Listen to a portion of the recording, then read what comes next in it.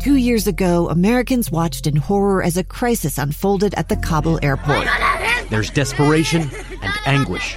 More than 80,000 Afghans have since arrived in America, but this story is still unfolding. I'm Andrea Martin. In my new podcast, Stranger Becomes Neighbor, we'll find out what happens to these new arrivals in our communities. Who would help our newest neighbors? Follow us at kslpodcast.com, Apple Podcasts, or anywhere else you listen. Welcome to today's episode of Live Mike. I'm Lee Lonsberry. I want to tell you, we're going to cover some good ground today. One thing I'd point out, if you notice, we're starting a half hour late today. That's because the governor, of course, comes in from time to time, hosts Let Me Speak to the Governor. You know, one of the questions, producer Amy, make note of this.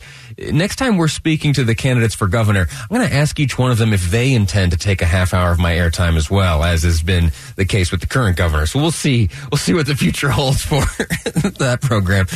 Grateful, of course, to the governor for making himself available. I hope you're able to get something from that. They covered a lot of ground as the governor spoke with Doug Wright today on this month's episode of Let Me Speak to the Governor. So a truncated episode of Live Mike today. We're going to cover, as I said, a lot of ground. We're going to first off discuss something that has happened in Utah County, and that is the passage of a resolution by all three of the county commissioners there declaring Utah County a Second Amendment sanctuary. We're going to do a little bit of an educational effort to distinguish the difference between a resolution and an ordinance, as was the case, as you know, out in Uinta County a long while ago, declaring that county a sanctuary county. We've got two of them now in Utah. Also, I want to take some time later on to talk about Republicans running for president. The highest of likelihoods is that Donald Trump will secure the nomination. I think that's absolutely a foregone conclusion.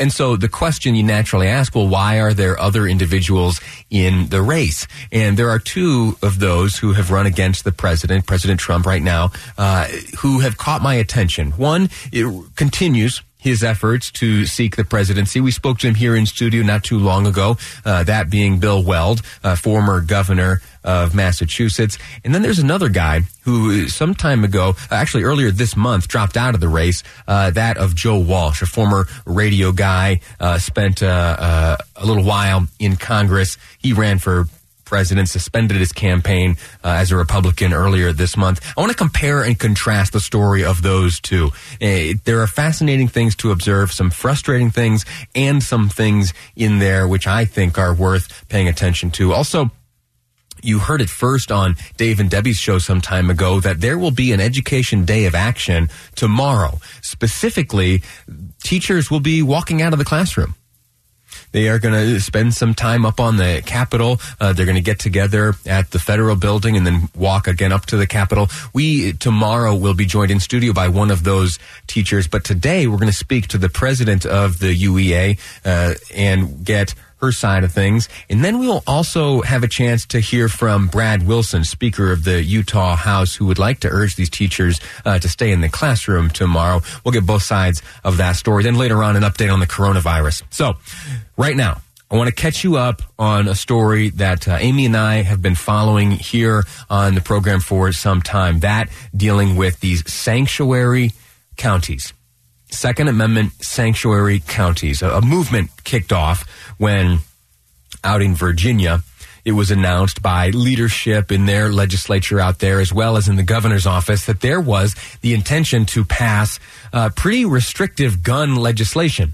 They would limit the capacity of magazines. They would make certain types of firearms just blanketly illegal, and that got a number of folks pretty concerned, specifically here in Uinta County. Uinta County, that's if you get on Route 40 and just keep going east, you run into places like Duchesne City, Roosevelt, ultimately Vernal, and that's Uinta County. And the commissioners out there, they joined me in studio not too long ago and let me know that they had passed an ordinance declaring their county, Uinta County, a Second Amendment sanctuary. Let me quickly play for you the explanation as to why they did that. The main thing that it does is it states that Uinta County is a wholehearted supporter of the Second Amendment, and that by signing this resolution, that Uinta County will not expend any money or any staff time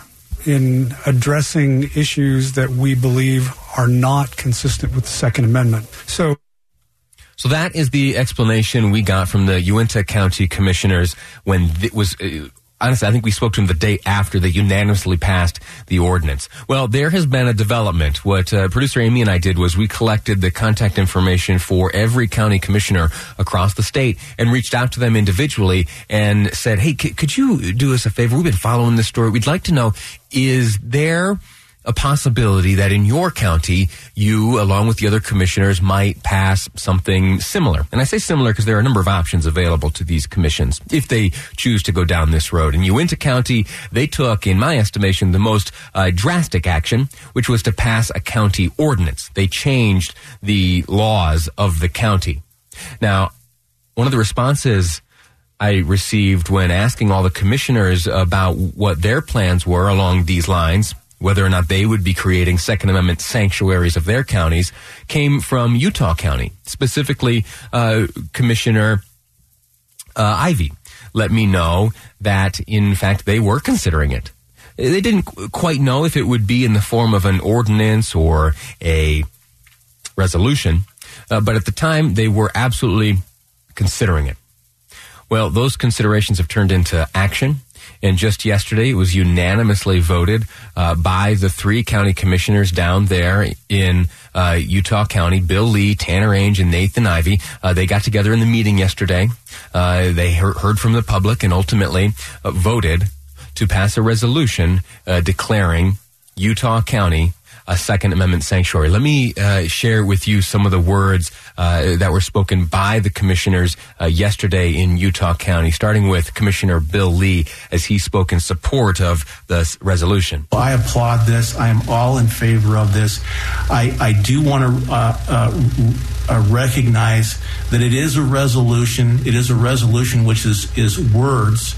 There's really no teeth, but as best we can, and thank you, Commissioner Ivey, for putting in there at least directional stuff for us in the sense of that we would oppose, and we would oppose in such a way that we'd give some action to it. So I am all in favor of this resolution. Commissioner Tanner Ainge had this to say in support. I'm always going to be on the same side as the Constitution and the Bill of Rights. And so I will with this resolution as well.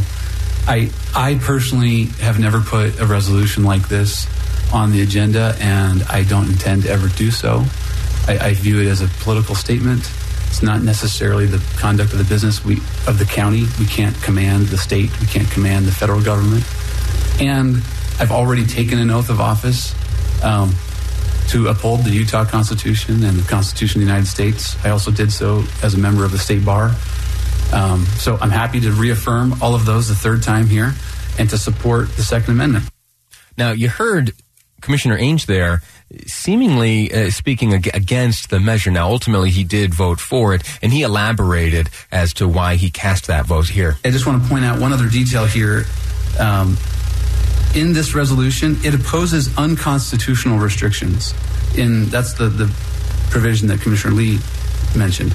It doesn't necessarily oppose all forms of regulation. In fact, it specifically references the Utah Constitution, which reserves to the state legislature the ability to define what the lawful use of arms is and to set reasonable constitutional regulations. And so with that, I'm happy to support this and reaffirm my commitment to the Constitution and to the Second Amendment specifically. So that's what happened yesterday. Today, in the next segment, we'll be speaking with Commissioner Nathan Ivey. I'll also play for you a piece of audio that emerged from yesterday's commission meeting from a member of the public. Sean Laurie spoke in support. It was invited by Commissioner Ivey. I'll share those words of support with you next up. We'll also be speaking live with Commissioner Nathan Ivey from the Utah County Commission. That's next here on Live Mike. I'm Lee Lonsberry, and this is KSL News Radio.